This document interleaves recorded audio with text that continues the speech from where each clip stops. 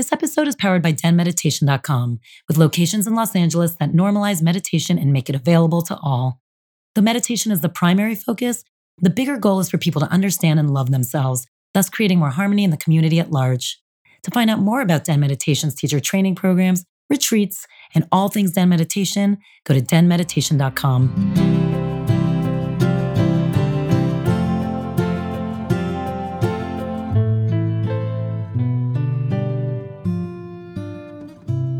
Welcome to Den Talks Podcast. This is Tal, your host and founder of Den Meditation. I'm really happy to be sitting with Shannon Algeo, who is the host of the very successful Soulfeed podcast, where he's interviewed the likes of Marianne Williamson and Deepak Chopra. He's a yoga and meditation teacher, a speaker, and a life coach. He was named one of the nicest instructors in New York City by Rate Your Burn, and his coaching intuition has been called a gift to the well-being community. He was also invited to speak at the United Nations Association for the Yoga and UN Culture of Peace, and just has so much to share with us. He's not only an incredible teacher, but a constant student as well. We discovered that we're both obsessed with the truth. As he says, he's become a disruptor. He's ready to call out anyone and anything in society when the truth isn't being revealed. We talk about what truth actually is, how and why we lie to ourselves, and how does it physically feel when you're ignoring your truth. We chat a lot about his religious upbringing and how he doesn't reject it at all. If anything, he realizes that it helped him be more open to believing that there's something more. Also, the process of prayer actually was the beginning of his meditation journey. He gives some amazing pointers on what to do when you're feeling really low, like everything's falling apart and nobody's going to understand what you're going through. He tells us how you can actually start taking the steps to come out of that and trust that there's more. He's very open about how he himself has been working on his anger and what that looks like for him. Shannon has a ton of innate and learned wisdom, and he vulnerably shares a lot of it. We jump right into this episode, so if it feels weird in the beginning, that's why. He and I just kept talking from the minute we sat down, and it was easier to just start recording. Don't forget at the end, he's always going to lead us in a personal practice. He'll be guiding us through a 10-minute energy centering meditation to help you find your center through exploring all the different directions around your body.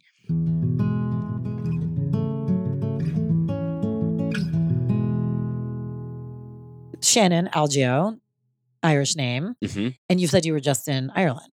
Yep. I was there for 15 days. 15 days. And it was the first time you were there. Both his parents are Irish. Mm-hmm.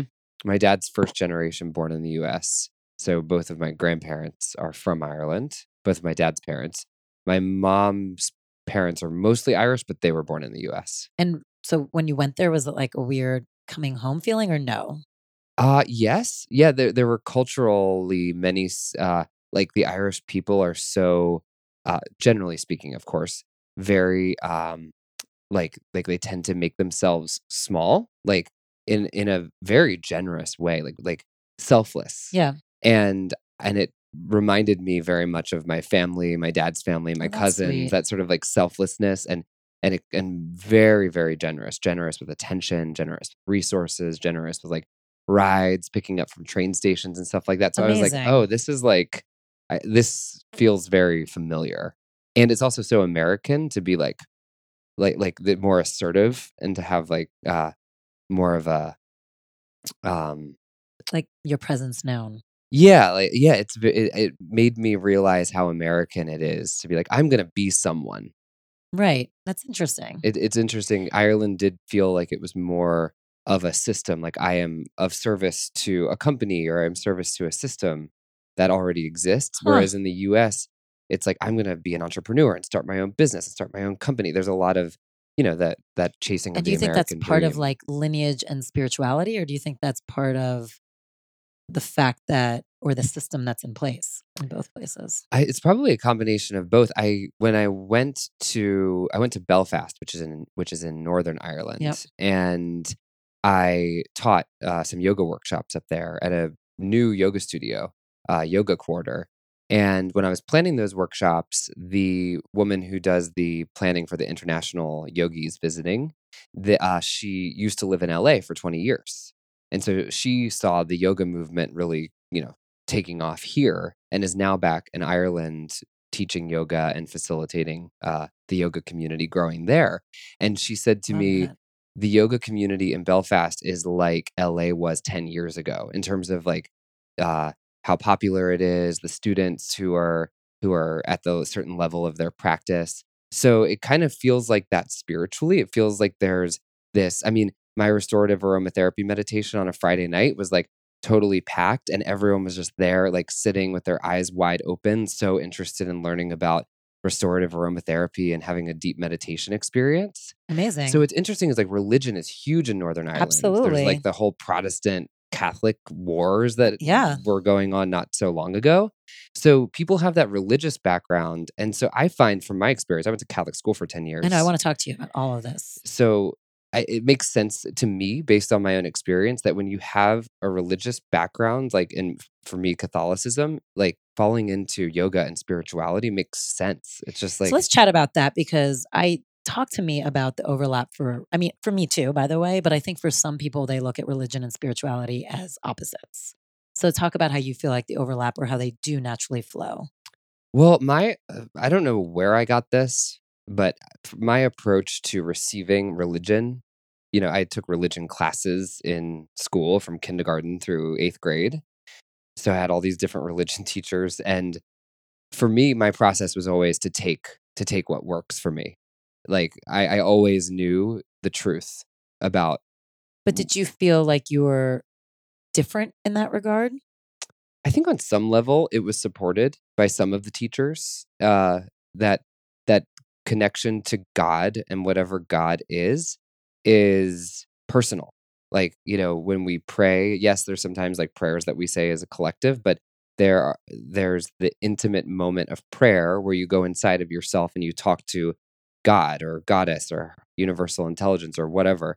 And so I don't know. For me, when I would listen to religion teachers, like my 7th grade teacher said, dogs don't go to heaven. And I was like, that is not true. Did That you say that in class or Yeah, in we your had head? a kind of like everyone was challenging her on it. And she was like, no, no, the Bible says your dogs will not go to heaven. And I was like, this is fucking bullshit. Can I say these things? Yeah, absolutely. I mean, I'm from New Jersey. Okay, This girl great. curses way too much. And so like that's an example of just like take from religion, take what is true. And of course, there's not one truth, but there is your truth.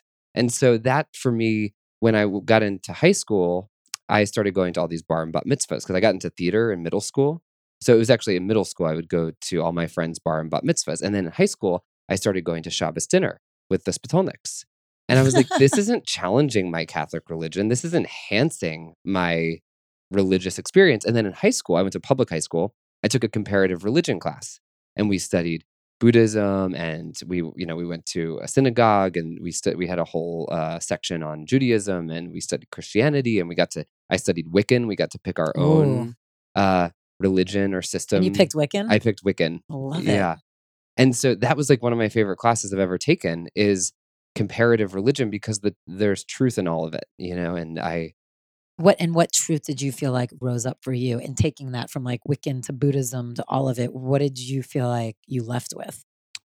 hmm, I I feel like there's so many different facets of what resonates. So I don't know if it's just like this one resonant truth, but I guess I would say um this sense that there's no right or wrong, but all of the religions have this common teaching of treat others as you want to be treated, that golden rule. Mhm. Karma, how you treat others will be how you are treated.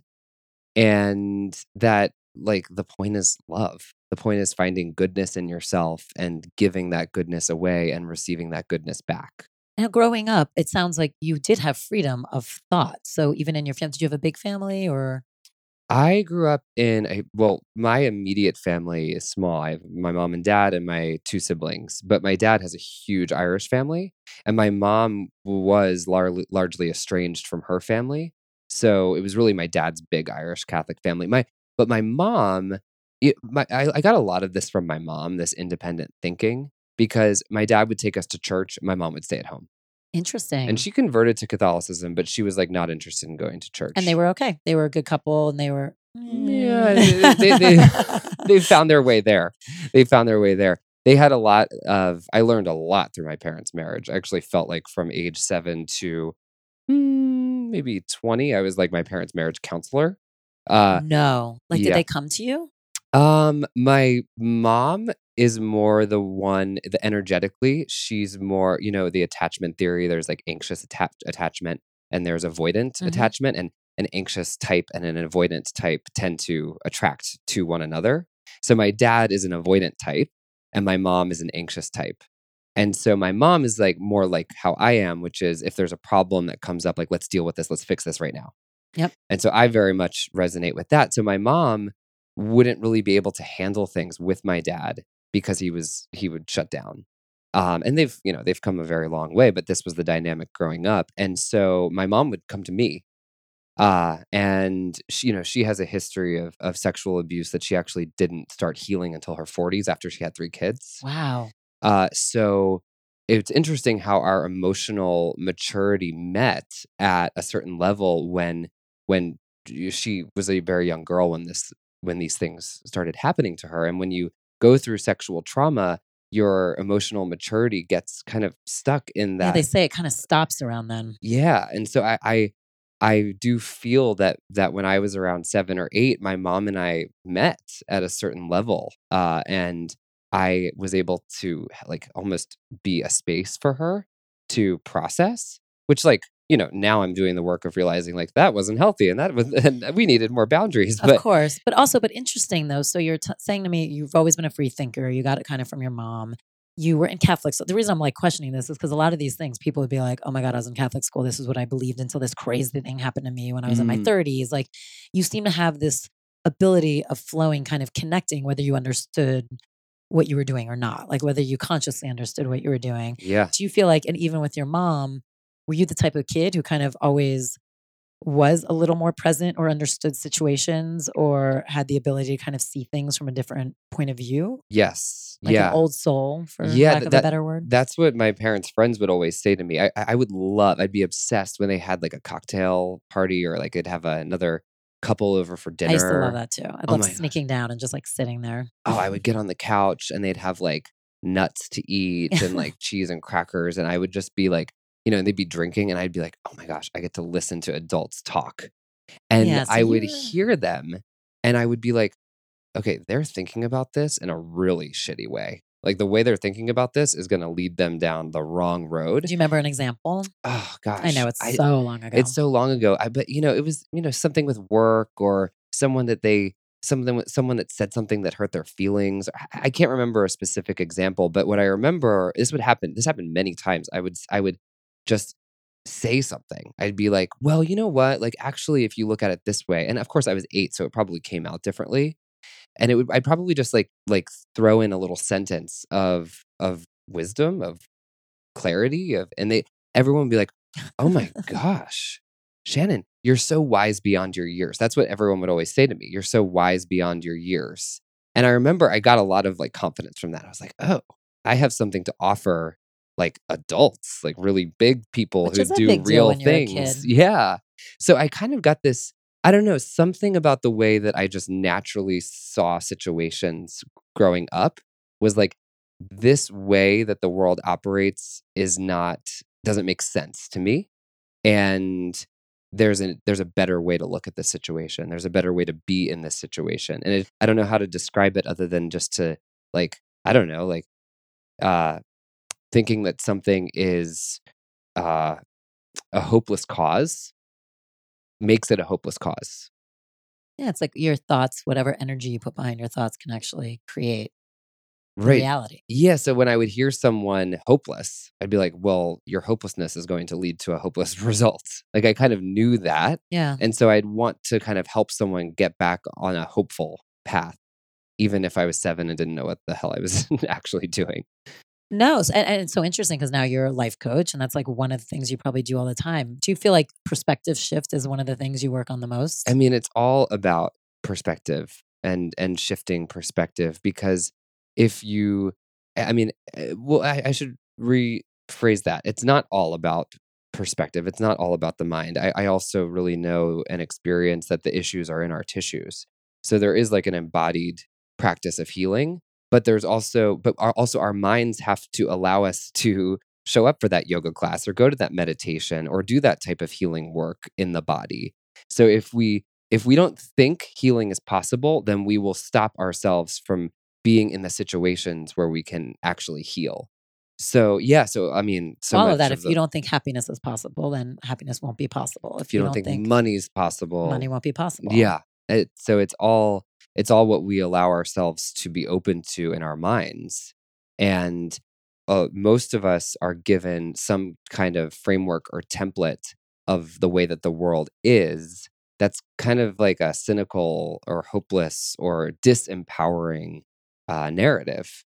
And so the empowering thing about that is we get to reframe it and rewrite it if we choose to. And what framework do you feel like you were given? Do you feel like your framework that you were given was a positive or a negative one, and you were weirdly could see if it was a negative, you could see above it, or were you lucky to be given a different framework?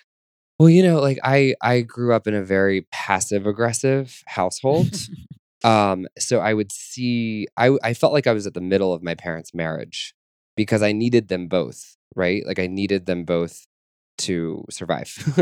So I would see the dysfunction in their communication, and I would kind of get insight to, like, my dad would say, like, well, tell your mother this. And my mom would be like, well, your father said, needs to do this. And I'd be like, I know what both of you want to say to one another.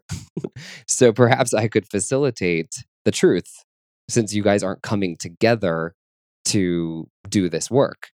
Now, I didn't know. But again, like going back to the question, there is something really interesting about you because someone else, most people actually in that situation, it would be a negative framework. Like they would be taught like bickering, avoidance, non-appreciation. Like there's so many things from that someone might take, and then they'd have to be, like you say, kind of reprogram and have the ability to kind of restructure how they're looking at the world. But you, within the moment, even though you were really young, and most people don't even have that like skill set yet, emotional skill set, could already see, oh no, if you guys like would just, I know what you need to communicate, I know what you want to communicate. You saw it from a different perspective. Mm-hmm. So it's fascinating that how were your siblings? Like, were they the same way or? Not exactly. Because I was obsessed with the truth being known. So if my dad didn't know what my mom was thinking, I would like. So you've always been obsessed with I would be truth. like a disruptor. Yeah, I would be like, I know the truth, and I'm going to make sure everyone knows the truth because we need to deal with this. Right. So I would become sort of like the problem because the solution was to Just be quiet. be passive aggressive, and I would be like. So my sister, I'm like that a little bit in like my husband's family. I'm like the disruptor, and some people just don't like me all the time. I'm like, I just like to say the truth. I'm just kind of like starting to own the disruptor archetype or quality or character. Because it's like, what are we disrupting? The status quo, right? Which needs to be disrupted. Exactly.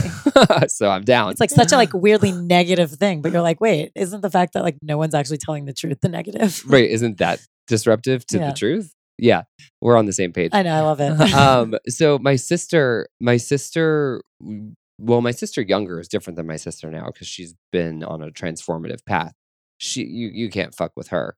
She's like the boundaries queen. She's the first one in therapy. She's the first one telling us when we need to be in therapy. She's the one to bring us all into one therapy session together. And my brother's in his process too now, and he's more default like my dad in terms of like kind of the shutdown. Mm-hmm. And he's I mean, but he's amazing, and as is my dad, as is my family, is all very loving, like loves the fuck out of each other, which is why boundaries have been so important for us because it's like we all love each other so much, but we don't have very good boundaries. So it's like what's mine and what's yours. And so the more of us that are in our own healing work, the more that we're able to be like, oh, like you're triggered right now, and it might be that I said something that triggered you, but I didn't do anything wrong. You're just feeling triggered by the way that I'm responding and acting. So Ireland was amazing because we got to test out all of our therapy work together. That is amazing. And by the way, I love one of the things you said when you first started talking about Ireland is like everyone's kind of there for the they're very kind, they're very sweet. And one of the things I love about you, in your bio, you say how you were voted like the nicest yoga teacher. And I love that you put that in your bio. It's like line 2 because some people would be like, okay, I'm the nicest. Who cares? Am I the best? Am I the strongest? Am I the most popular? But the fact that you're like, no, I'm the nicest. And that's like what people should know. But I do think that says something. It goes a little bit back to like just the lineage of like you're talking about. It's just kindness is high on what is expected and just how I guess people like in your family behave. Like you said, there's so much love. Oh my God. Yes. Yeah. And both of my parents are so extremely generous with, how they help people and donate to people, or they the way that they're Right. involved in the community. So that along with all the opportunities for healing was definitely a part of my template growing up. Is like is and that's kind of the great healing of my family. Is my parents really excelled at be good in the world. My dad's a judge. He's a retired judge now. He's in politics. My mom grew up. Her father was a vice admiral in the Navy. So people really in the world, That's really like amazing. out there and in the community and having an impact. So the great healing of my family has been that it's not just about what you present. It's about what happens when the doors close and you're just in your normal day to day, and how you treat yourself and how you treat each other. And so it's in some ways it's easier to be like the shining face that everyone thinks is so lovely and so nice, which is what my family presented outward. And it's really satisfying and fulfilling to actually become that family that uh That you were putting out there. that we're putting out there. I Yeah. mean, that's really beautiful because I think people struggle with that all the time. I mean, especially in the world we live in the wellness world. I mean, there are a lot of people who sometimes you don't do the work. You don't do your own work that you're actually putting out there. And that's a problem because it's difficult. I mean, it's difficult to do the work all the time, but that's part of it. If you're not doing it, then how are you teaching it? Right. Right. And it's like shiny object. Like it's fun to talk about the work that needs to be done. Right. It's a different experience to When you're do doing that it. work yourself. Because then you're basically like a walking Instagram account all the time. Right. It's like fine, make it all look amazing, every shiny and beautiful, but if it's not if it's not there in texture and every day, then you're actually again, then I want to be a disruptor because I'm like, then you're false. Like to me, Yeah. it feels very false. Yes. And when you value the truth the way that you do and I do and so many people do, uh, when you value the truth and you're a teacher and you're out in the world and you know you're not practicing what you preach, you I feel very strongly. I've had this experience myself where you almost like can't keep going forward until you do the work to It's like things aren't working out the way you need them to. right. Do you have an example of like a time you felt like that in your own work? Yeah, I mean, I totally going through my breakup that happened when I moved to LA 2 years ago, like 1 to 2 years ago was like the breakup period. I was totally out of integrity with who I wanted to be in the world and what was going on in my relationship, who I was being in my relationship. And so I had to, I mean, I still had to show up and I still had coaching clients. Thank God I had my work because I could at least talk about what I believe in and who I want to be and kind of come back to that again and again. But I was dealing with this great dichotomy of this like inner child Shannon that felt so betrayed and so alone and so broken. And then this Shannon that I had created in the world that had this like podcast that people admired and teaching and being this like whole person who inspires and motivates people. And I was like seeing my shadow and my light and seeing the stark contrast between the two and being like, oh my gosh, how do I handle this? Well, now for someone who really does believe a lot in truth, and interesting, I know it's a little bit about what your breakup was about, but for someone who does believe a lot in truth, how did that feel for you in that time when you felt like you were putting one side out but living another? Oh, it felt horrible. It felt like a great dissonance. If like there's a chord that is melodic, like a melodic chord, a harmonious Yep. chord in music, it felt like the weirdest, sharpest, discord. flattest discord. Because I know, like, I joke. I was just at the World Series, and my husband's a huge Red Sox fan, huge. Uh-huh. And so, like, I mean, it's just easier in our household. I'm like from the East Coast. I used to be a Yankees fan, but I was never like hardcore. And I'm giving this example because it's so small, and I remember how shitty I felt. Like, and it was like the dumbest thing. And I remember I was at the game, and we were in a suite because we got it through his work, and I had my like Red Sox t-shirt on because I'm like, it's just easier for the household. And we went to the World Series a few years ago and like when they won. So I've kind of jumped more on board. And the suite next door is a suite of a bunch of people I used to work with. And this guy comes in who I love. It was so good to keep in touch with him. And we were chatting and he pulls out his Sox hat. And all of a sudden sitting there, it occurred to me, we went to a Yankees game together like 8 years ago. He's going to think I'm so full of shit. Like, and again, who gives a shit? This is about sports teams. Like, who cares? But I can't tell you until I could say something to him to be like, hey, I remember I used to be a Yankees fan too. Let me explain what happened until I could actually have the conversation with him. I sat there through the game with this like heavy thing on my heart. And I'm like, oh God, you really don't do well with like truth because this is so small and no one really cares and it's bothering you. Yeah. Yeah. Ugh. And it was like just sitting there for like 2 innings. I'm like, okay, so remember when we went to the Yankee game? This is what like, I mean, I had to like get it off my chest and it's about sports. Who cares? Yeah. Well, it's like on one hand, it's good because you have integrity, and on I the do other have integrity. on I'll the give other hand, myself it's that. like, when does it matter and when does it not? It really didn't matter.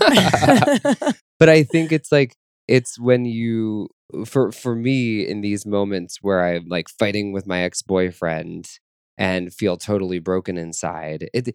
It's it's not about like who you are in the world and who you are when you're in a fight. You're always the same whole person. We Yep. all have shadow and light. And I'll never forget the the morning after my ex and I had our like biggest and first like real breakup talk. I was living in West Hollywood and I took a book off my shelf. I like literally I just like blindly grabbed for When Things Fall Apart by Pema Chodron. hmm And I was just like, okay, I need to get out of this apartment. I need to go to the coffee shop. I just need to like get myself out of this space and read something that Pema has to say about when things fall apart because shit's falling apart. And I get to Coffee Commissary on Fairfax and I see my friend Katie, who at the time was not as much of a friend as she has become, but she was booking the speakers for Wanderlust. And so I had a professional relationship with Katie, and she turns around, and she goes, Shannon. And I'm like, oh God, like I don't want to see someone who's expecting me to be happy, motivational Shannon You're right like, I'm in a now. bad place. Yeah. And she goes to her friend Nada and says, Nada, look, he's holding When Things Fall Apart. They're literally talking about When Things Fall Apart as I walk up with the book. And so I'm like, oh gosh, she's with someone. I'm going to meet them. Anyway, they like were super warm and inviting, invited me to sit down with them. Turns out that both Katie and I were having relationship things that had happened the day before, like in that same moment. And Nada was starting a book club for Katie uh, for Conscious Uncoupling by Catherine Woodward Thomas. Amazing. We love her. Yeah. So I literally like stumbled into I got invited to the book club, went to that book club every week to figure out how to get out of my relationship and consciously uncouple. And so it's like this low moment where I didn't want to be seen by this person who sees me as like a speaker was actually a moment that enveloped me and like nurtured me and wrapped me into a community where I could be reminded that there's a way out. There's Isn't a that way so out. nice? I mean, I think people don't trust that people are around you all the time who are going to have you. Like, even if you don't have your back, like, I mean, that's happened to me so many times, super. I remember in my old job, I went through a huge breakup and it was a long distance breakup. And the breakup finally actually happened while I was driving to a dinner because that's like my old job used to be like drinks and dinners all the time. And I'm like, how the fuck am I going to do this? It was like a really long, like 3 year break. I mean, but it was too late. And it was really before, I mean, communication. I couldn't just text basically. I don't think Mhm. so. I remember showing up to this dinner and like taking as many breaths as possible. And within 2 seconds, the guy's like, so how are things going? And I just lost my shit and ended up being a great dinner. And like he Mm. was so there for me. And by the way, checked in for like months, just being like, how are you doing? Are you okay? And we did not have that relationship at all. And frankly, we didn't even become like really close friends afterwards either. But it was so lovely to remember like, oh, behind all of this bullshit, there is humanity. Yes. Always, if you trust it and Oh if you're my open to it. And when we put up these walls and these masks, we cut ourselves off from that opportunity for connection. Like if you held in those tears, or if I wasn't honest when I sat down with them for coffee and said, oh my God, I think I'm breaking up with my boyfriend. If I tried to hide it or put on some kind of like face that I think Katie wants me to put on, or whatever that is, we lose the opportunity to have resonance with another human being. Yeah. And that's like, I think that's the great travesty when we lie to ourselves and lie to the people we're around. Let's talk about lying to yourself. Because, Oh yes, let's. I mean, because I think that's an interesting topic because I don't think people always know when they're lying to themselves. So, how do you cut through the crap to actually know when you're lying to yourself? Oh yeah. Well, I mean, I think the fundamental the truth is the truth, and the truth exists in us. We know the truth. The problem is that we don't want to know the truth. So the question becomes, why don't we want to know the truth? What are we invested in? What system are we invested in? Whether it's keeping a certain amount of money or keeping a certain relationship in place, that if we acknowledge, we don't want to acknowledge the truth because the truth will dismantle the systems that we have built. And we're afraid of the unknown because the unknown is vulnerable. And as Brene Brown defines vulnerability, it's experienced as uncertainty, risk, and emotional exposure. So who wants to feel uncertainty, risk, and emotional exposure? Those don't feel like, great emotions. However, in Brene Brown's research, she found that people who live and love their lives with their whole heart are all practicing vulnerability. They're willing to practice vulnerability, and they actively consider themselves vulnerable people on a daily basis. So it's vulnerable to imagine what life will be like when the truth comes up. And so, sometimes it's not so dramatic as we Right. think it's going to be. It's like, but you don't know, it's like, You don't know. You don't know. Steve Jobs said in his famous Stanford commencement speech that you can never connect the dots looking forward, but you'll always be able to connect the dots looking back. And so it's about having that faith that, like, when you look back, it will all make sense. It will all make sense. There won't be one thing that you'll be like, huh? Like, so that's it's faith. It's faith in the truth to be the great purifier, the great director of where we need to go. We should always go in the direction of the truth because, it's like they say, the truth will set you free. What I find is that most people don't want to be free because freedom feels vulnerable. Freedom is like free falling from the sky. Freedom is like, oh my gosh, I could live anywhere. I could do anything. I don't know, like, what do I do? Where do I go?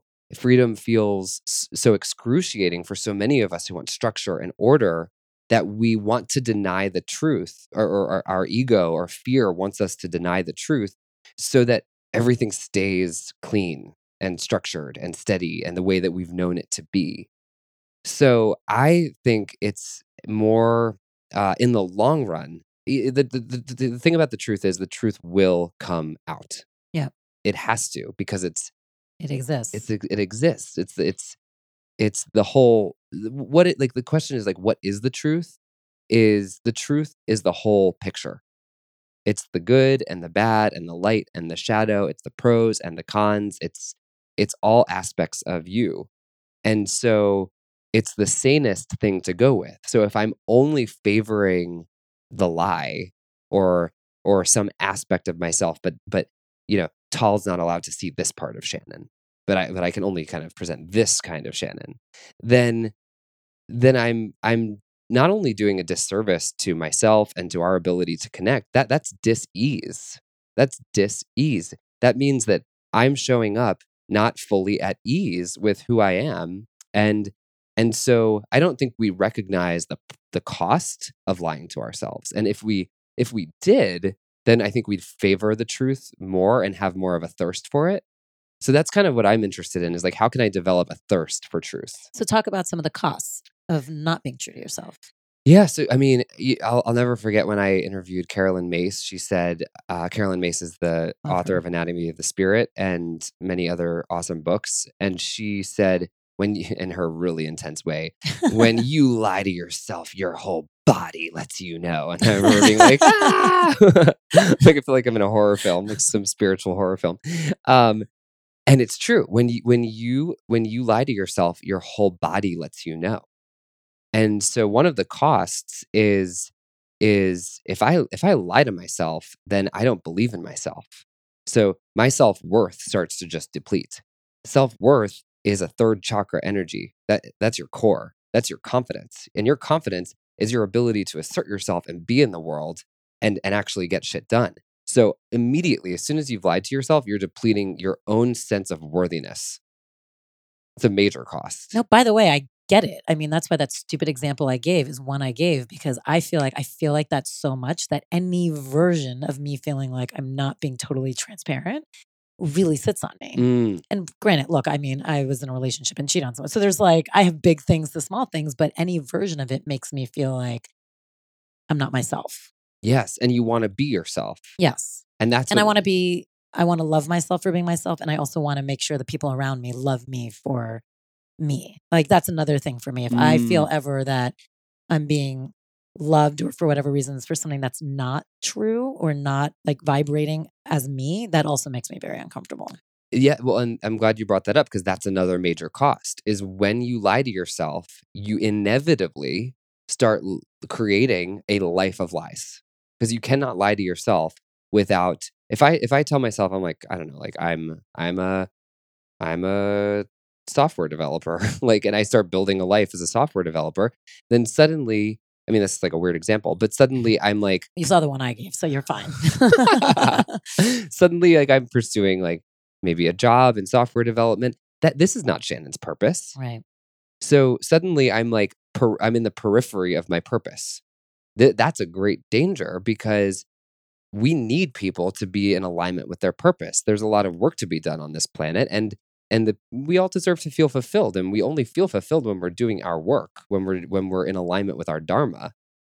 So when we lie to Mm. ourselves, we start to be in a relationship where someone doesn't know who we truly are. We start Right. to have a boss who doesn't really see us. And so that's where I think what can happen when you don't have a thirst for truth or when you don't have a relationship with being true in your life, you can you know maybe you blame like oh I have a shitty boss, oh I have a shitty boyfriend, and it's like well actually maybe those things are true, maybe they're not true, whatever. If you get back in alignment with your truth, then the systems around you that you've built on the lie, you don't really need to do much of anything because they're going to just burn and fall away. And that's I mean that's the spiritual path is Right. like what happens next. But then, so back to that, what happens next, which is faith, which is what you were talking about, and faith and religion. So is this where you feel like growing up religious kind of gave you, in some ways, like a leg up is the worst way to say it. I don't know how else to say it, but like already started training you in the way of how to kind of have some faith of the unknown? Mm.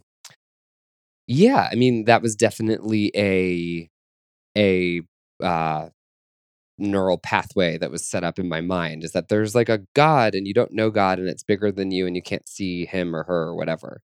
I think what my religion really gave me, like Catholic, and I'm not a practicing Catholic by any means, uh, but that's what I grew up in, was prayer.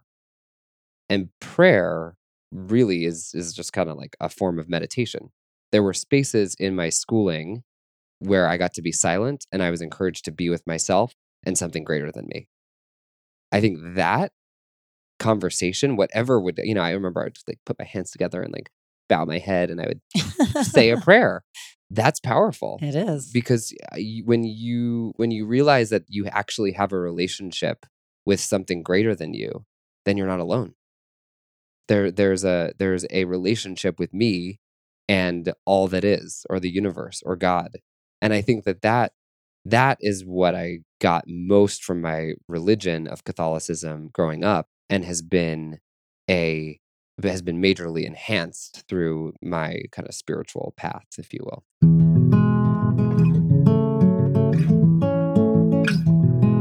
Hey, sorry to interrupt. I want to talk about our next Den Talks Live. We are so unbelievably lucky. We have Sean Korn. She was one of the first internationally celebrated yoga teachers. You know how we know everybody on IG now? She was literally one of the first that everyone started talking about. And she's just known for activism. She actually started off the mat and into the world.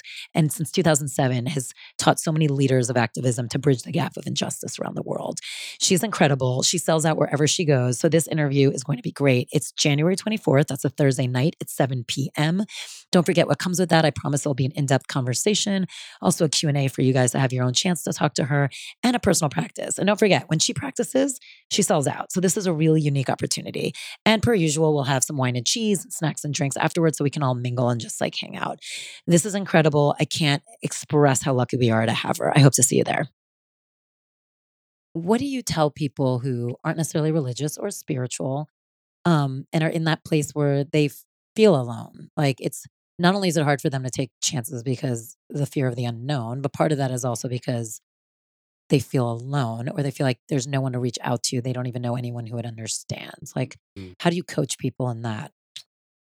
Yeah, well, we tend to think in our fear and in our ego that it must only be me, Right. which is shame. I cite Brene Brown's research all the time because it's Love so it. potent. Shame is this fundamental belief that I'm bad, broken, and unworthy of love and belonging. So shame causes addiction. Shame causes isolation. Shame causes us to feel like it must only be me. I'm so broken. And so the power of speaking up, the power of telling your story, the power of reaching out is this knowing that there's no way you're alone. In this human experience, so many people right now are going through exactly what you're going through, exactly what I'm going through. That the hardship is real. And I'm so against the Instagram bullshit of these like perfect lives that are perfectly curated. I think it's disgusting. And I think that the more people that are sharing the truth about their lives and bringing their struggle and their hardship to light in service of connection and service of breaking down this mold of perfectionism that's like a total delusion, then people go, oh my gosh, she goes through that. Like, oh, that person that I thought was so perfect, she goes through that or he goes through that. It's like, then we all get to breathe better. So I think it's like for someone who feels alone, it's just the feeling is real, but the reality is not.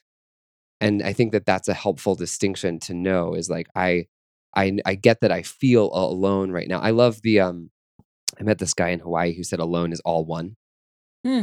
That when Right. you spend time alone, you're actually most connected to the all oneness.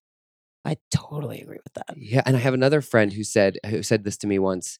He's like not in the spiritual world at all.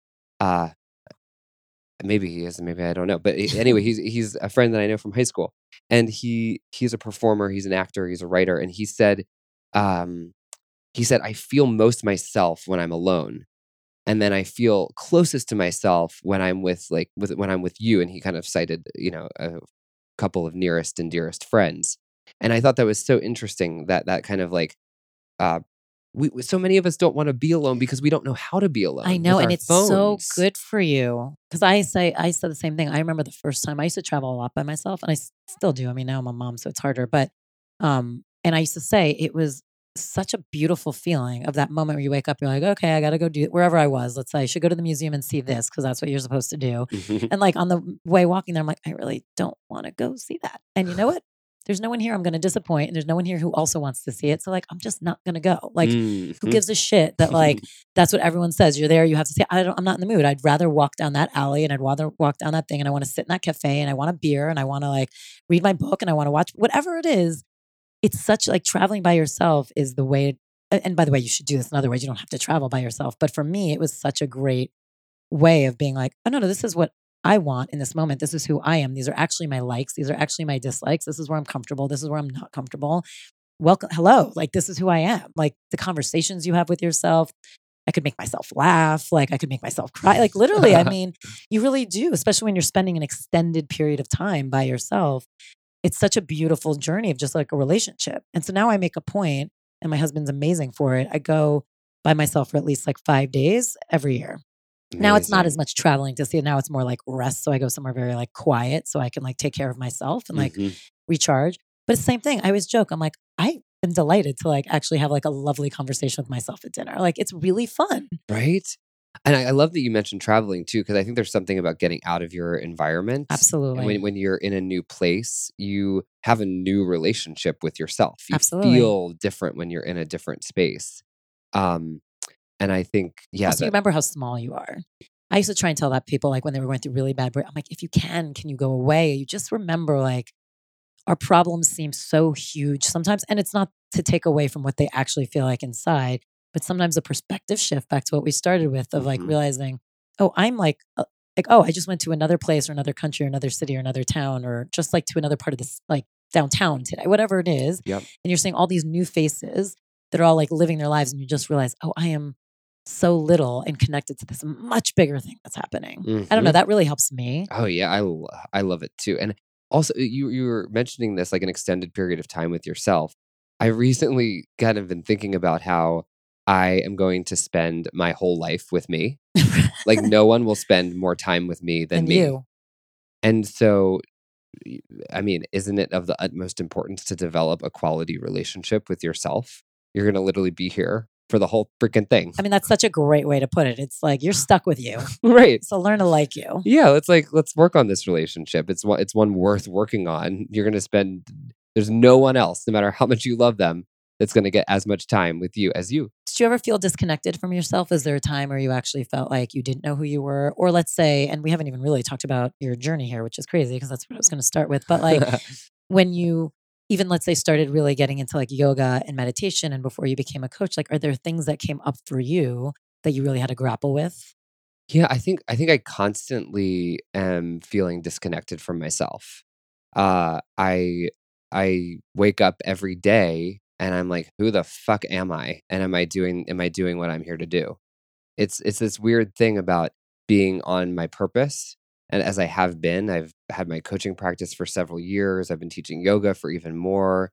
And I've had my podcast now for coming up on 4 years. And so I think I'm on my purpose, right? I think I know who Shannon is. But these are just more systems. They're just more identities. Like I identify with like, oh, I interviewed Deepak Chopra. Like that's cool, but like that's not who I am. I know. And Isn't then it interesting how even in evolving, you can get trapped in a new identity? And it's like, how do you not like the attachments? How do you not form your attachments? exactly. So yeah, so I do feel disconnected. And I think that is always an opportunity to get mindful and conscious about what am I connecting to? Because it's not just like one like, okay, I'm connected and then I don't ever have to do that work again. It's like a constant practice of am I connected to my purpose? Am I doing the work that is my work? Because something I've realized that I'm good at is I'm good at great ideas. I have great ideas, but that doesn't mean that I am the one who is here on this planet to realize all of those ideas. So I feel like a lot of my 20s was like just like doing great ideas. Like, oh, that's a great idea. I'll do that. Oh, that's a great idea. I'll do that. And now I'm almost 32 and I'm like, okay, not everything is for me to do. And getting more discerning about that makes me feel more connected to Shannon's path versus living someone else's path, like doing it like Gabby Bernstein or doing it like Marianne or doing it like whoever. That's not me. And so I think it's important to almost disconnect to reconnect. Like we're so hyper connected on our phones. We're looking at what everyone else is doing. We're identifying like, oh, who do I need to be to fit into this world? And people used to be bored. They didn't have I phones. They know. would be in nature. They would have to like meet up at a restaurant and if it I mean, I'm something 42. We actually made plans. Like, I you've actually grew up actually having to make experienced plans. this. Yes, I know what you're talking about. I'm like, what is it like? By the way, it's a totally, and by the way, some of the most amazing stories and fun stories of like being younger are moments of like, the plan didn't work out and I waited for 20 minutes. So then I went to this and then I met that person, blah, blah. And like some of the most incredible things. And like you wait and you're like, what's the amount of time you're waiting for someone? Like, and maybe they canceled and they couldn't get in touch, whatever it is. Or, I mean, Your imagination I can tell you starts to so many open up. amazing nights I had Mhm. when I try to like follow the plan because you have to, and then Mhm. it didn't work because that's life. And the most incredible things happen. I just had the most crazy deja vu. You did? Yeah, like See? like I love this. that. I was like, whoa! It's all said this exact thing in this exact room to me before. Maybe I have. Probably have. Great. But it really is true. And I try and tell even like my nieces and people who are younger than me, I'm like, when you're waiting for someone, like maybe try and just also wait. Like don't go right to the phone. And I'm guilty of it too. I mean, I'm part of this society. But it's like I really try sometimes. I always try and have a book with me because I like sitting and reading because it's amazing how much time you also fucking waste. It's crazy. I've done that before. I'm like, oh my God, an hour just went by. I could have been sleeping. I could have been working. There were so many productive things I could have done. And I've just done nothing but stare at other people's lives that aren't really their lives anyway. Digesting lies. Right. Digesting lies. There's this app called Moment that I stopped using because it was just horrifying me too What's much. that? It tells you how long you've been on your phone every Oh, day. no. I was like, oh, I can't know this anymore. I have to delete this. Right. I don't want to know that. Which truth. I need to re-know it. But it's crazy. It's crazy how much we're on our phones, and then it's like someone's running late, and then I become a neurotic, anxious mess, being like, where are they? And are they going to text me? And what's happening?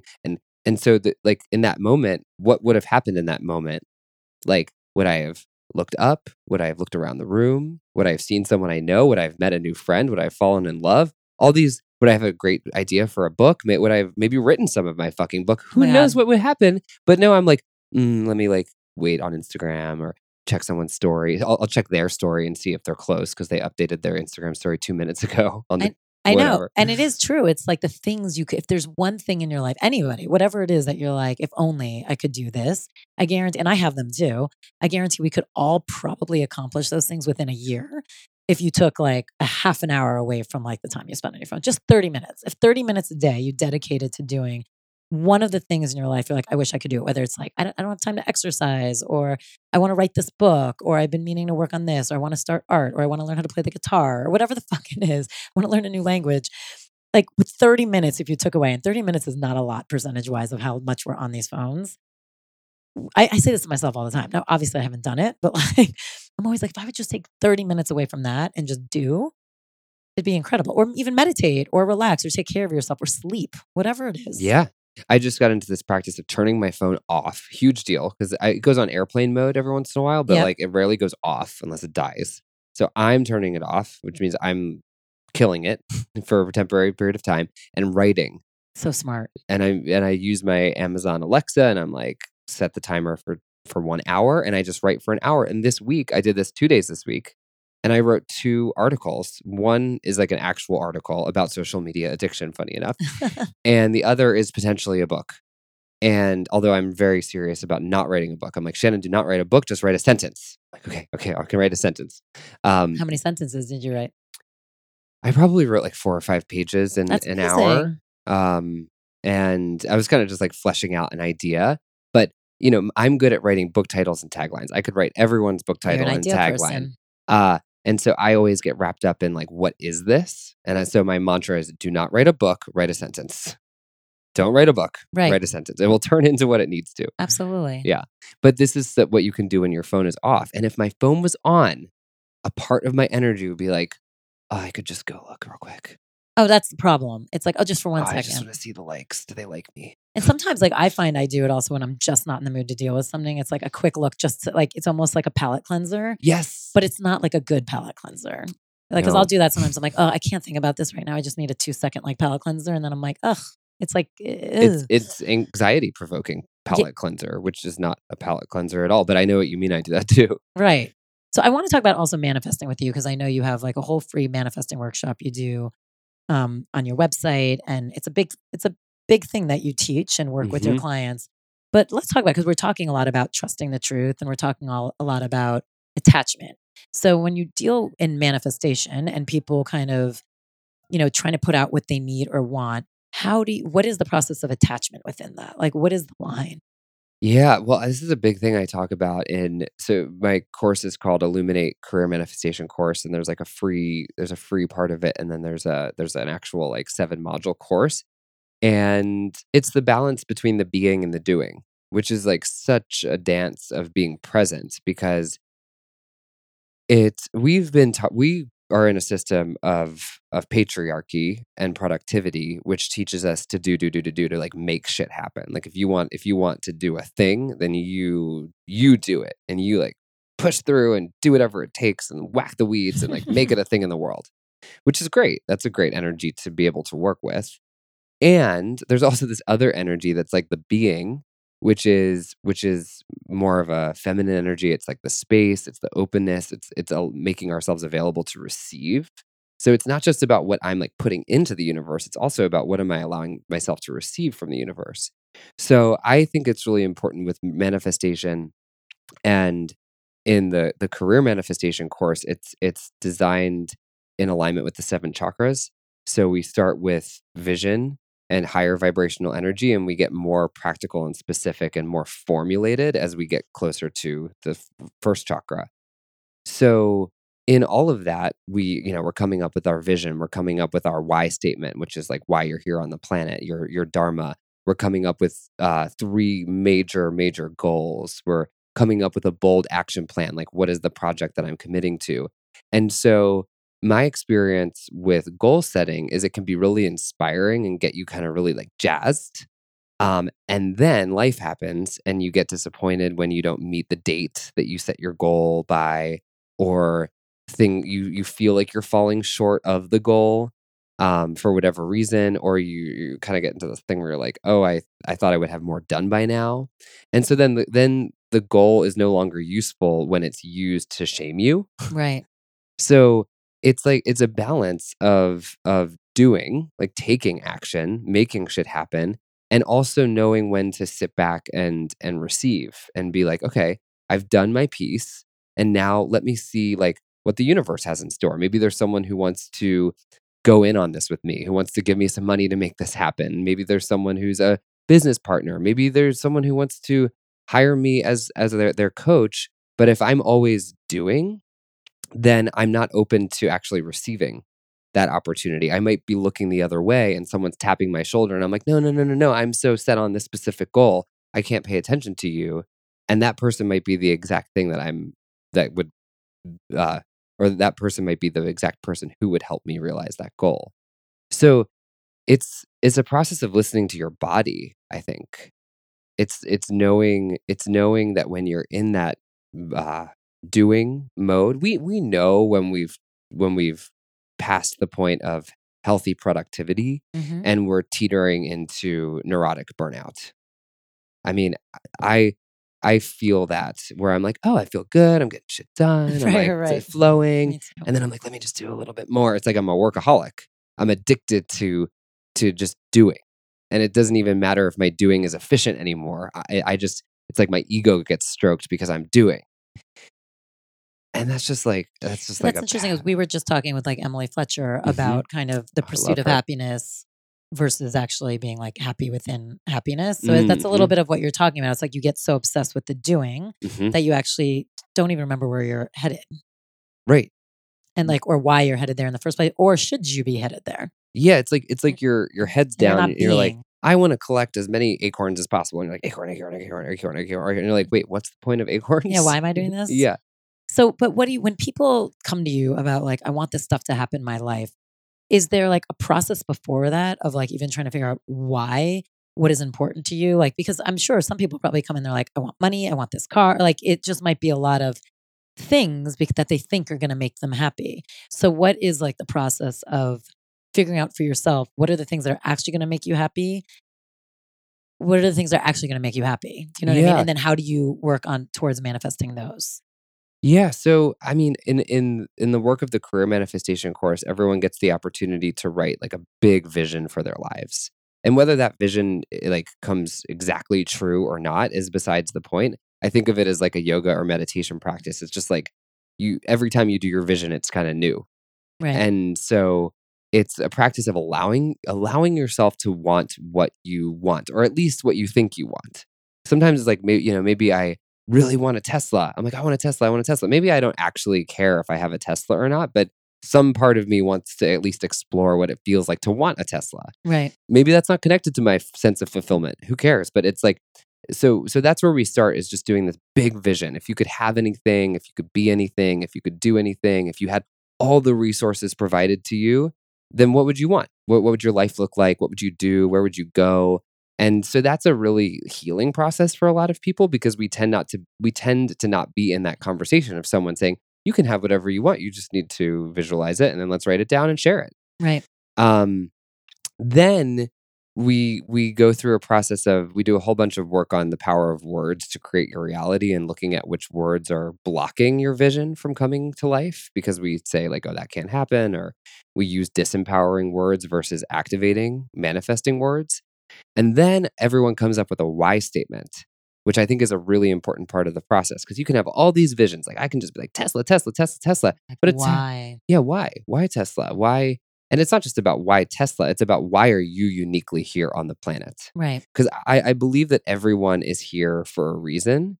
And that when each of us knows our why and is aware of our unique gifts to be in service of the healing of the world, to be in service of the world being a more functional, loving, and compassionate place, then it's like it's less about what you're doing or how you're doing it, and you just know why you're doing it.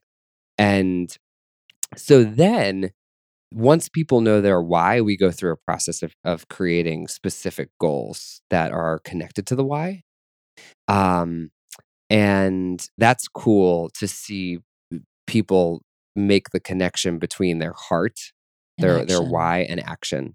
And I feel, and what I see is that weeds out the superfluous, like egocentric wanting, or it's just everyone's on a different point in their paths. Maybe there is something egoic in there, and you go and you pursue it, and you get it, and or you don't get it, and you realize if you actually really care about that thing or not. So it's not really about setting the perfect goals or doing the perfect things, but it's a question of how in alignment can you be with your true self. And it kind of goes back to what you were saying earlier about the perspective and changing your, like you were saying, you have to change your language around it.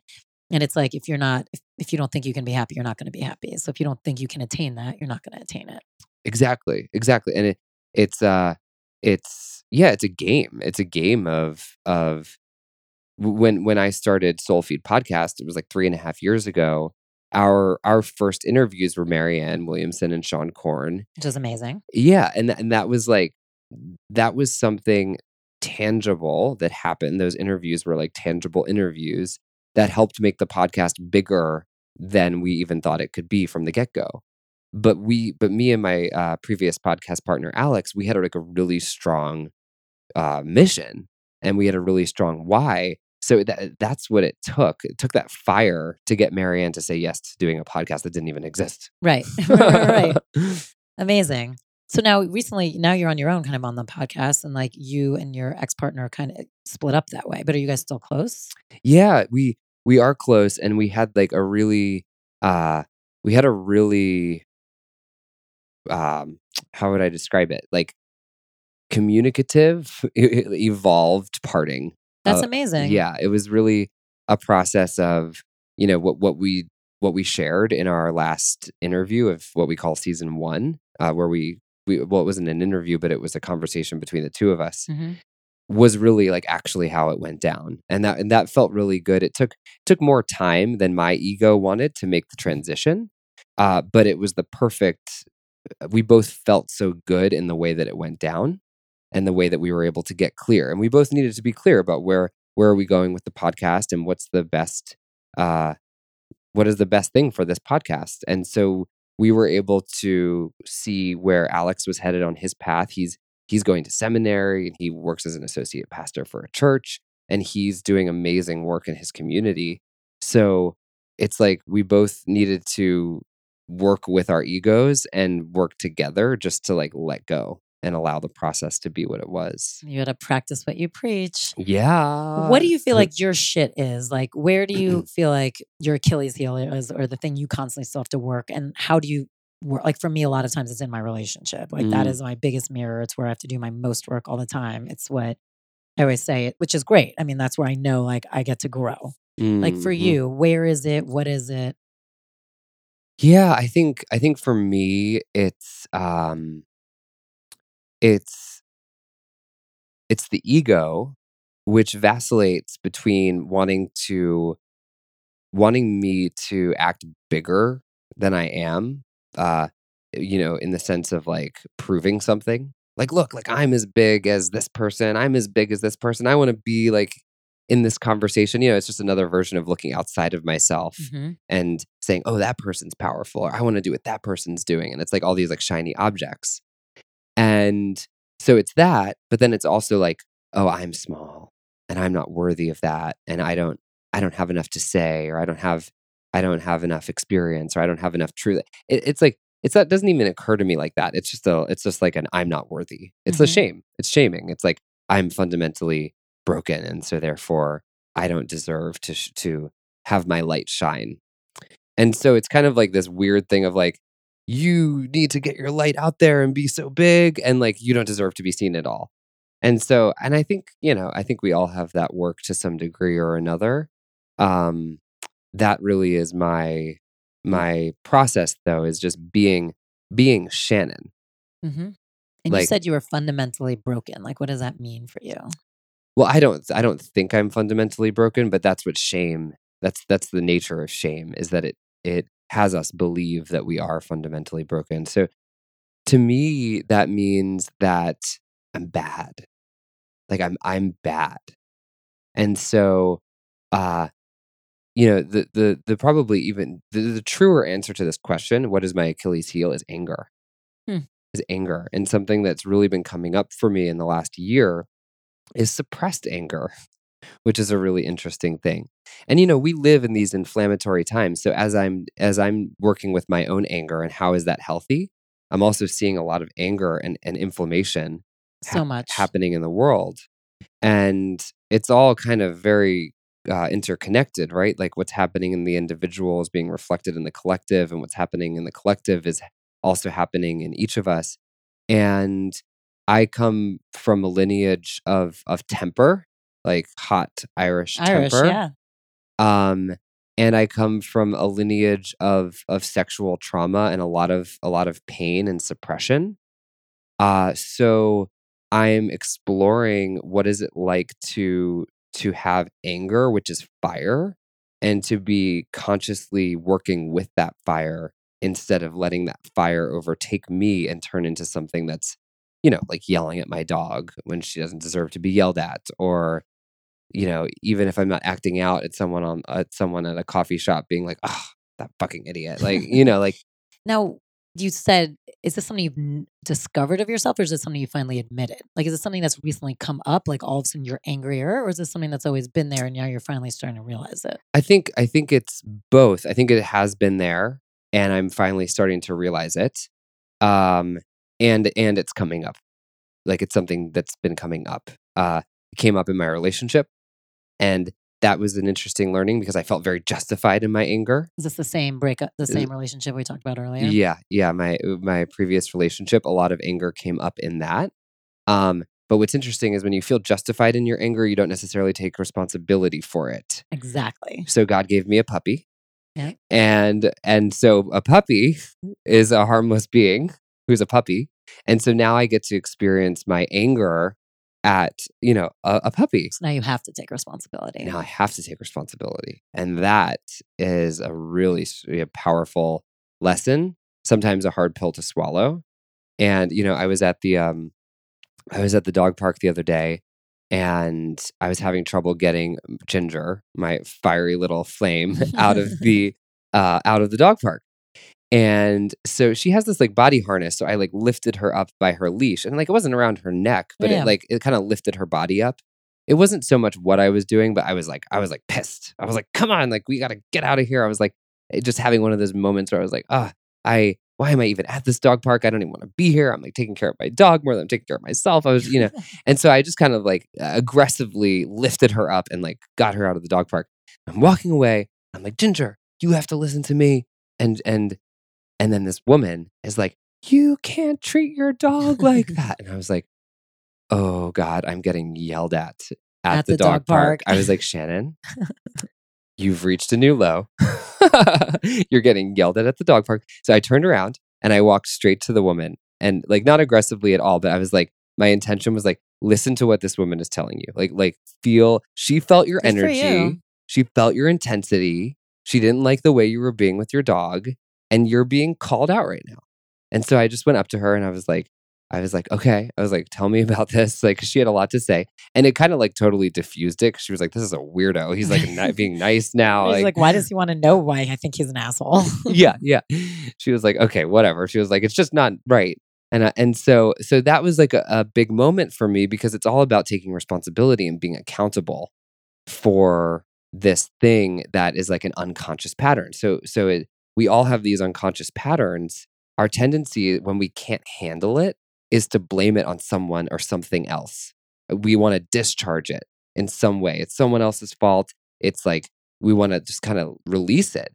And so to take responsibility for it is the process of healing. Is like, okay, what is this? What is this teaching me about me?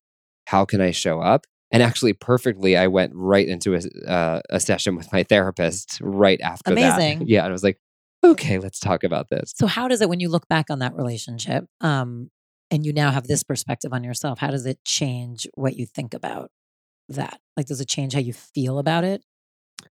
Yeah, I mean, it's I have a knowing and a faith that that relationship served a really powerful purpose in my life.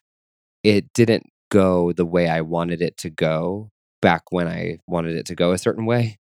And that was the cause of a lot of suffering because I wanted to uphold the I wanted to make that relationship last no matter what the truth was, no matter what how disrespected I was, no matter how much I disrespected myself, no matter how much we needed to move on from it. I wanted to uphold it no matter what.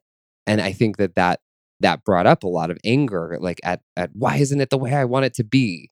Like if it could just be different, if you could just be different, if I could just be different, if we hadn't moved to LA, like you kind of reckon with God, if, and so I think what was the question? We're talking about anger and how you started to understand, like you also had a lot of anger in there and that it was you. Like then you could blame him. And now you realize, well, part of this is just you. Yeah. So does it shift your perspective at all on the relationship or or your takeaways from the relationship? And you Yeah. are answering it.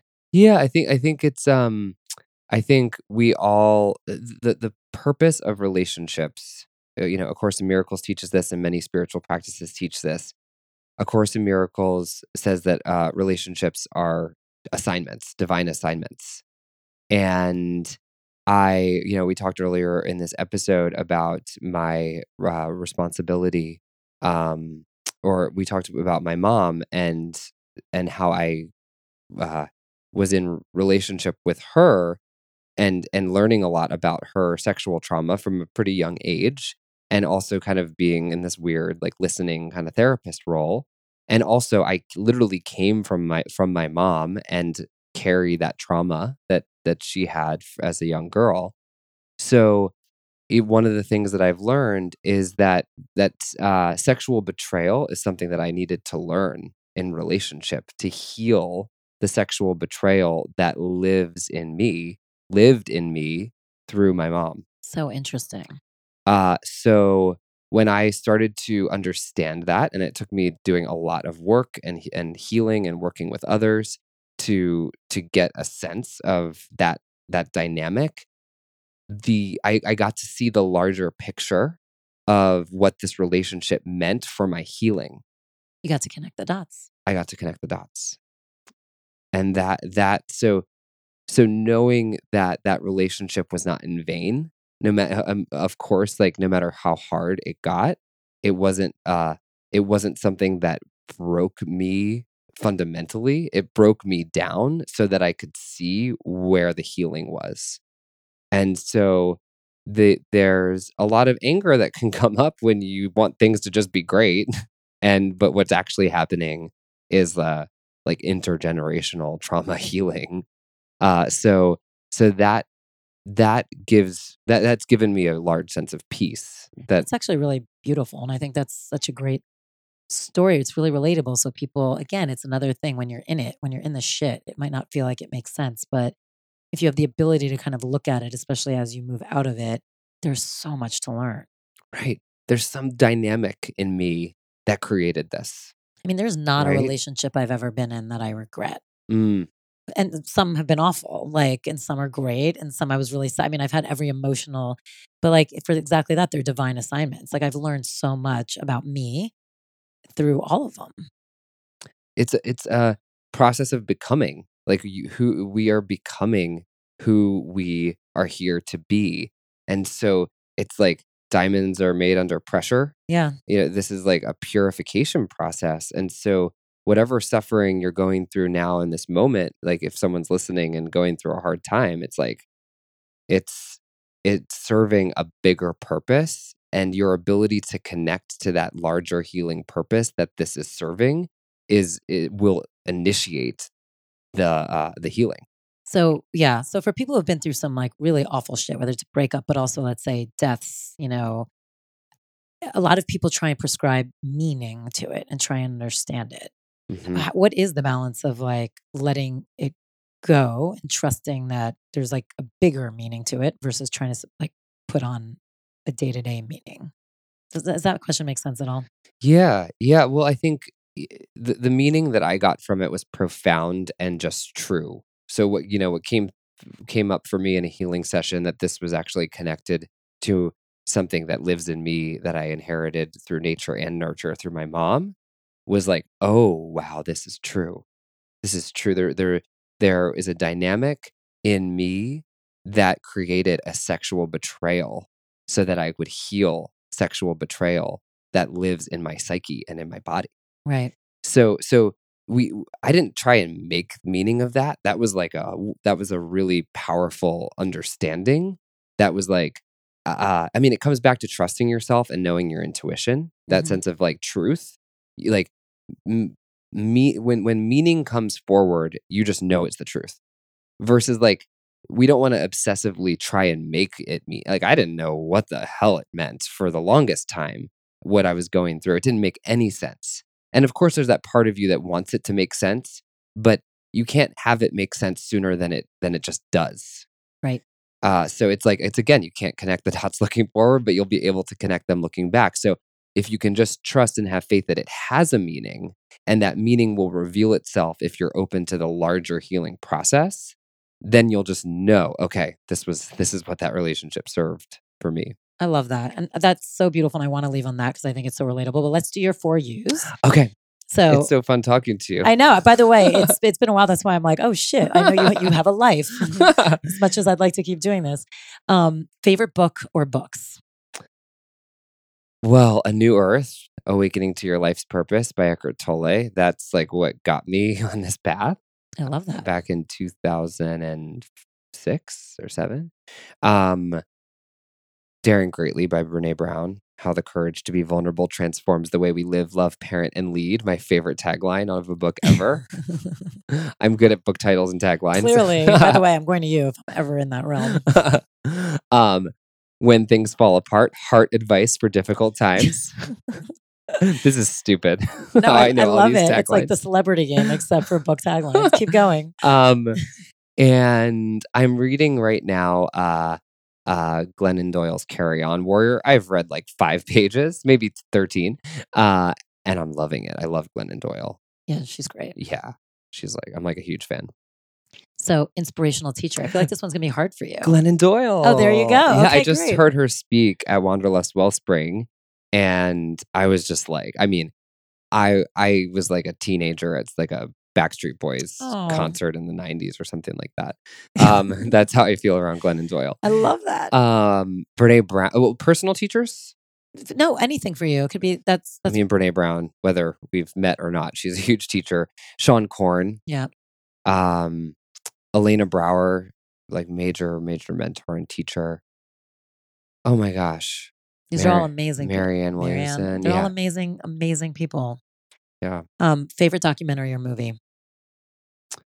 I like chose these to be my questions, didn't I? And now I'm like, 13th. I don't know 13th. 13th. It's a documentary on Netflix about mass incarceration of mostly men of color. Like that should be shown in every like school around the world, or especially in the US. There's just the statistics and the history. So I'm like, it's so heartbreaking, and I'm so freaking happy that I know it. I'm choosing really like heavy ones. Also, The Keepers on Netflix about sexual trauma in the Catholic world. Right. When I watched that, I was like, I felt like I was bearing witness to the stories of these women that I really struggled to be heard. watching. I have to say, I had a hard time getting through it. And I know, and I hate saying that because it's like, it's real. Like, but that was usually I'm okay. For some reason, everything in me was like, it hurts so much to watch. It's majorly intense. Yeah. It's hard to sit through. I guess I have a stomach for it because of my upbringing, but it's like, it's a lot. It's a lot. It's really sad. Do you journal or have any other daily practice? I do. I love to practice yoga nidra. That's my meditation practice. And I do an almost daily gratitude list, even if it's 5 things or 10 things. I have a Facebook group called 100 Days of Gratitude, all unicorns welcome. Oh. And so there's people from all over the world who post their daily gratitude lists in there. So that keeps me accountable to sharing my gratitude, just identifying some things I'm grateful for, and writing. Writing is big. Um, Phone off, half hour. Phone off. You got to do it. So, if you had one piece of life advice to give someone, what would it be? Trust your innate knowing and develop a relationship with your gut and learn, whether it's the hard way sometimes or the easy way, learn to trust your gut. Even if it doesn't make logical sense, learn how accurate your intuition is. And like we were talking about on this call, develop a relationship with yourself that's one that you're proud to be in. Yeah. You're amazing to talk to. Thank you. Thank you for Oh your my time. gosh. This So are is you. I so love talking to Yeah, you. let's do this again because I feel Yeah. like, by the way, I didn't ask you any of the questions I was ready to ask you, just so you know. So I have a whole nother interview prepared whenever you want to do it. Great. Let's do it. But thank you. And everybody, don't forget, he's going to do personal practice, which is an energy centering meditation. So stick around. And thank you for listening. And please, subscribe if you haven't already and leave us a review. It's super, super helpful. And also, we didn't talk about you're doing a workshop with us in May 17th, Yes, correct? May 17th. So if you've been loving what you're hearing, make sure you come to that too, because he's incredible and we want him part of the Den family. Yeah, totally. I would love to meet anyone listening in person at this workshop on May 17th. Amazing. Yeah. Okay. Thank you. Thank you. Oh my gosh, you're awesome. So now Shannon's going to lead us in his personal practice, a 10-minute energy centering meditation to help you find your center through exploring the 360 degrees of directions around your body. Okay, welcome to the energy centering practice. Find a comfortable seat. You're going to want to be seated for this specific meditation. So you can sit in a chair or on your couch or on a meditation cushion, whatever is most comfortable for you right now. And when you're ready, go ahead and close your eyes and bring your palms to face down on your thighs or your knees. And as you tune your awareness inward, begin to notice the breath.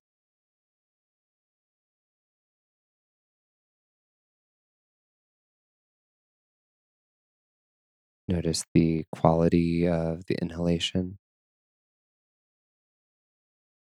and notice the quality of the exhalation.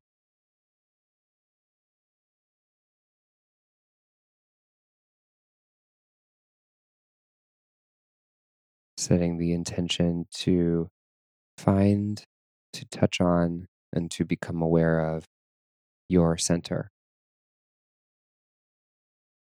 Where is your center?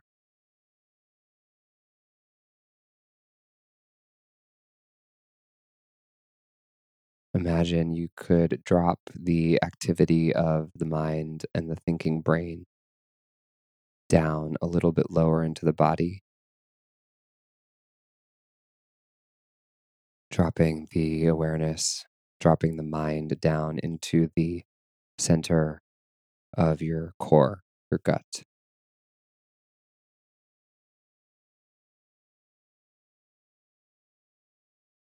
Inhaling to feel the impact of the breathing on your belly and on your core. And exhaling to let the spine gently move back towards the spine.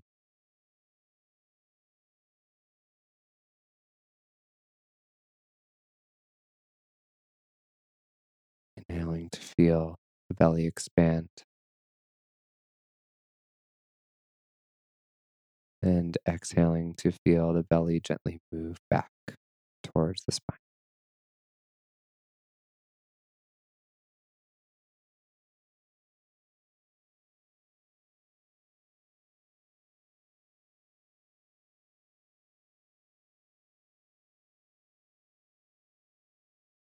Imagine a circle of energy around you. And in your own way, draw a golden ring, a circle of golden light around your body 3 times.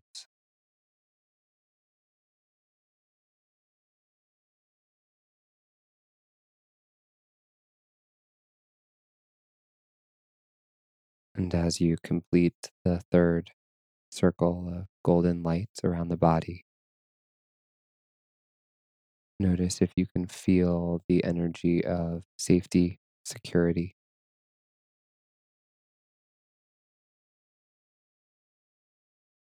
You are safe and protected. You are held,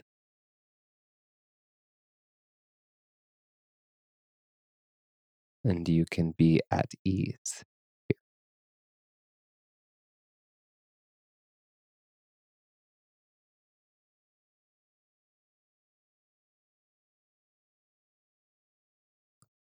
And gently become aware of the energy and the points of the body that are in contact with the floor.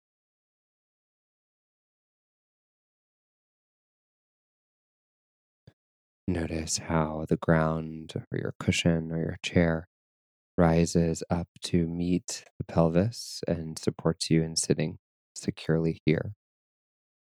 As you inhale, feel the ground rise to support you.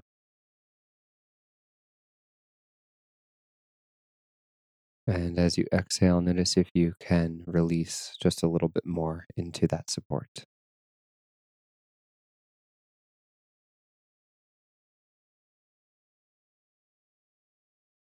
Imagine the roots of your body, the points that are in contact with the floor, softening and growing deeper into the earth beneath you, grounding you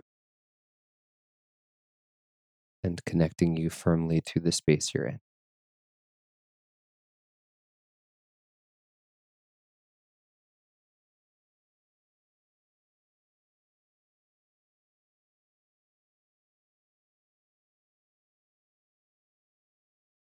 And from the base of the spine, all the way up the spine, begin to become aware of that natural impulse to lengthen through the spine and upward through the top of your skull.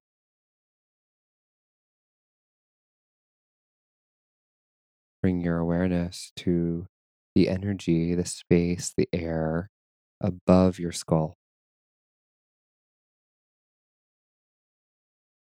tapping into that natural impulse to grow and to evolve and to know higher realms, that which is beyond.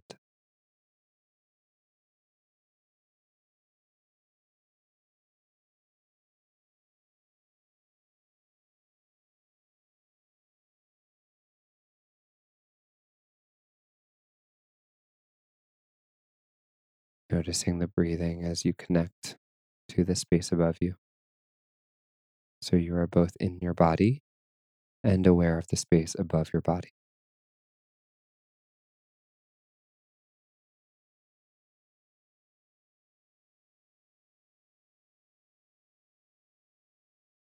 And now begin to notice the energy at your back.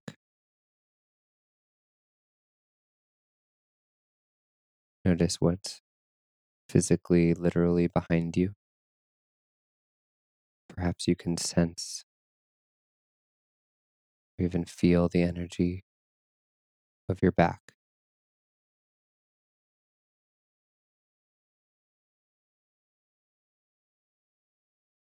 honoring all of the life forms and the life experiences that have led to you from your past here now to this moment as you sit and breathe here, feeling that your past has your back and that everyone and everything who has come before you supports you, strengthens you, and guides you.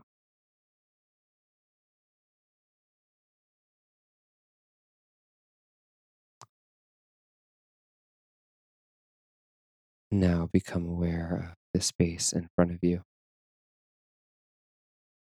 representing the future, all the possibility and potential that lies on the road ahead.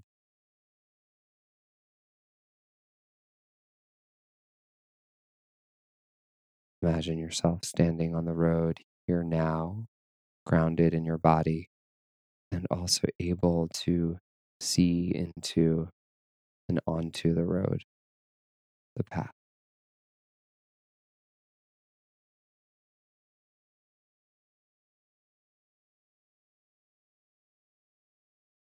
Knowing and trusting that it is from this point of origin that you move forward and you are exactly where you need to be right now.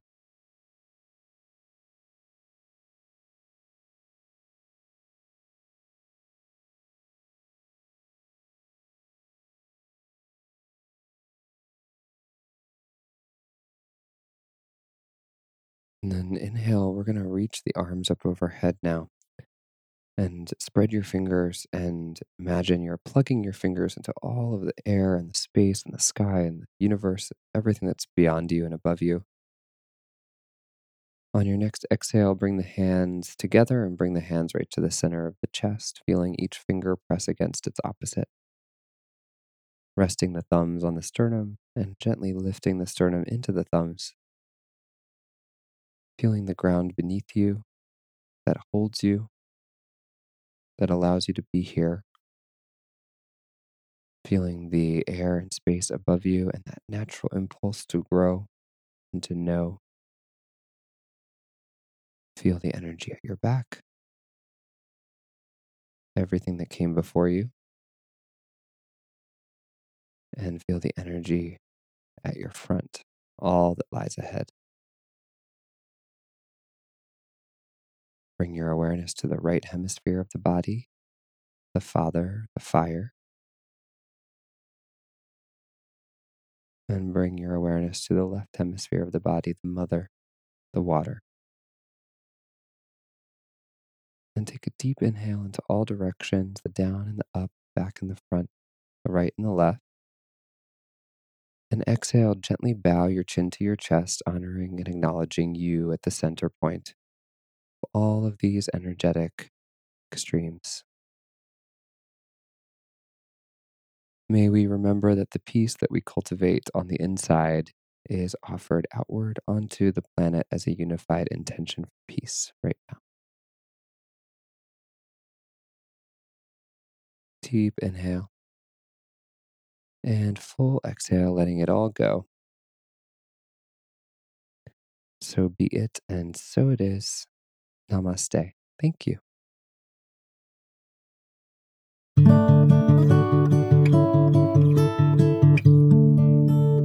10 Talks is produced by Mike Burns, Nicole Rappi, Reem Edon, and music is by Alex Vetter. If you haven't subscribed, please do. And also, wherever you listen, please go and leave us a review. It's so greatly appreciated. It really does help us out. If you want to keep talking about all this stuff, please join our community on our secret Facebook page. Go to Facebook, search Den Talks Podcast, and join us there.